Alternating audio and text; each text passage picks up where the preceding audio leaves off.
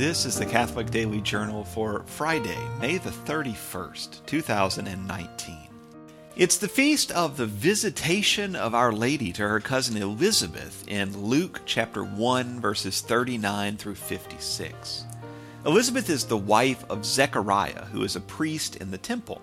She's the mother of John the Baptist, and Scripture tells us that she was old enough to be beyond the age of bearing children.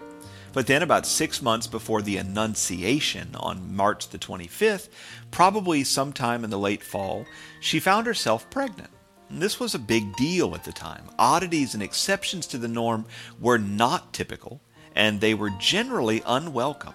Still, the young woman Mary, who was newly pregnant, got the news that her cousin had had this miraculous pregnancy. So she knew something about miraculous pregnancies, and so right at the end of her first trimester, Mary calls up the Uber donkey, or maybe the Lyft donkey, we don't have the detail of that, and hightails it 20 or so miles off to see her cousin.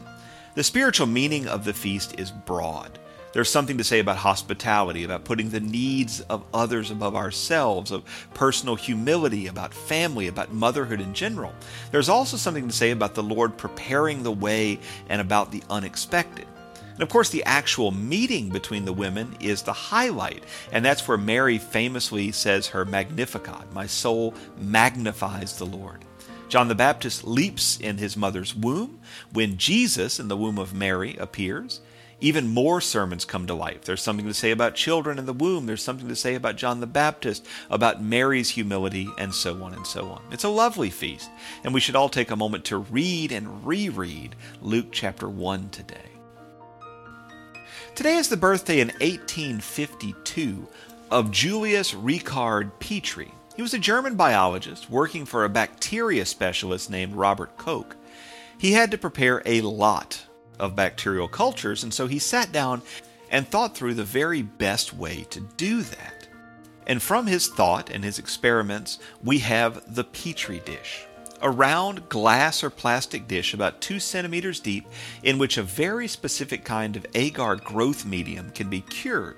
Then a small amount of whatever can be placed on it, and the dish can be sealed, and then the bacteria can happily grow with everything that it needs to thrive. It's not very dramatic or exciting, but Petri's invention is on par with the guy who invented the test tube. He did the world a remarkable service, and it's worth remembering his birthday. Today is also the birthday in 1857 of Ambrogio Ratti, who would become Pope Pius XI.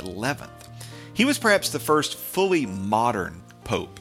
He became pope in 1922 in the brief interlude between world wars.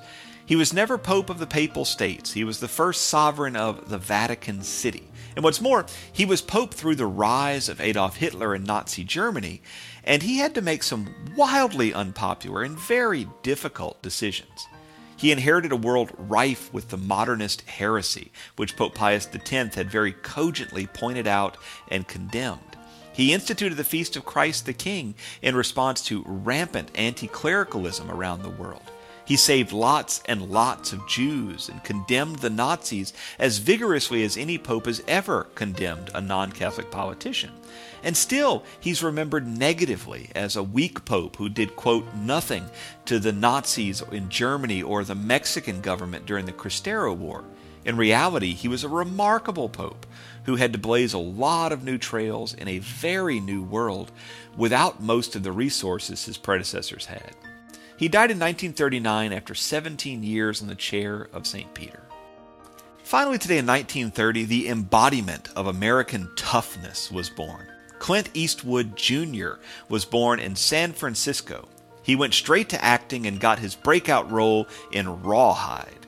He went on to be the center of the spaghetti westerns and then Dirty Harry before taking up directing. He made Unforgiven and American Sniper.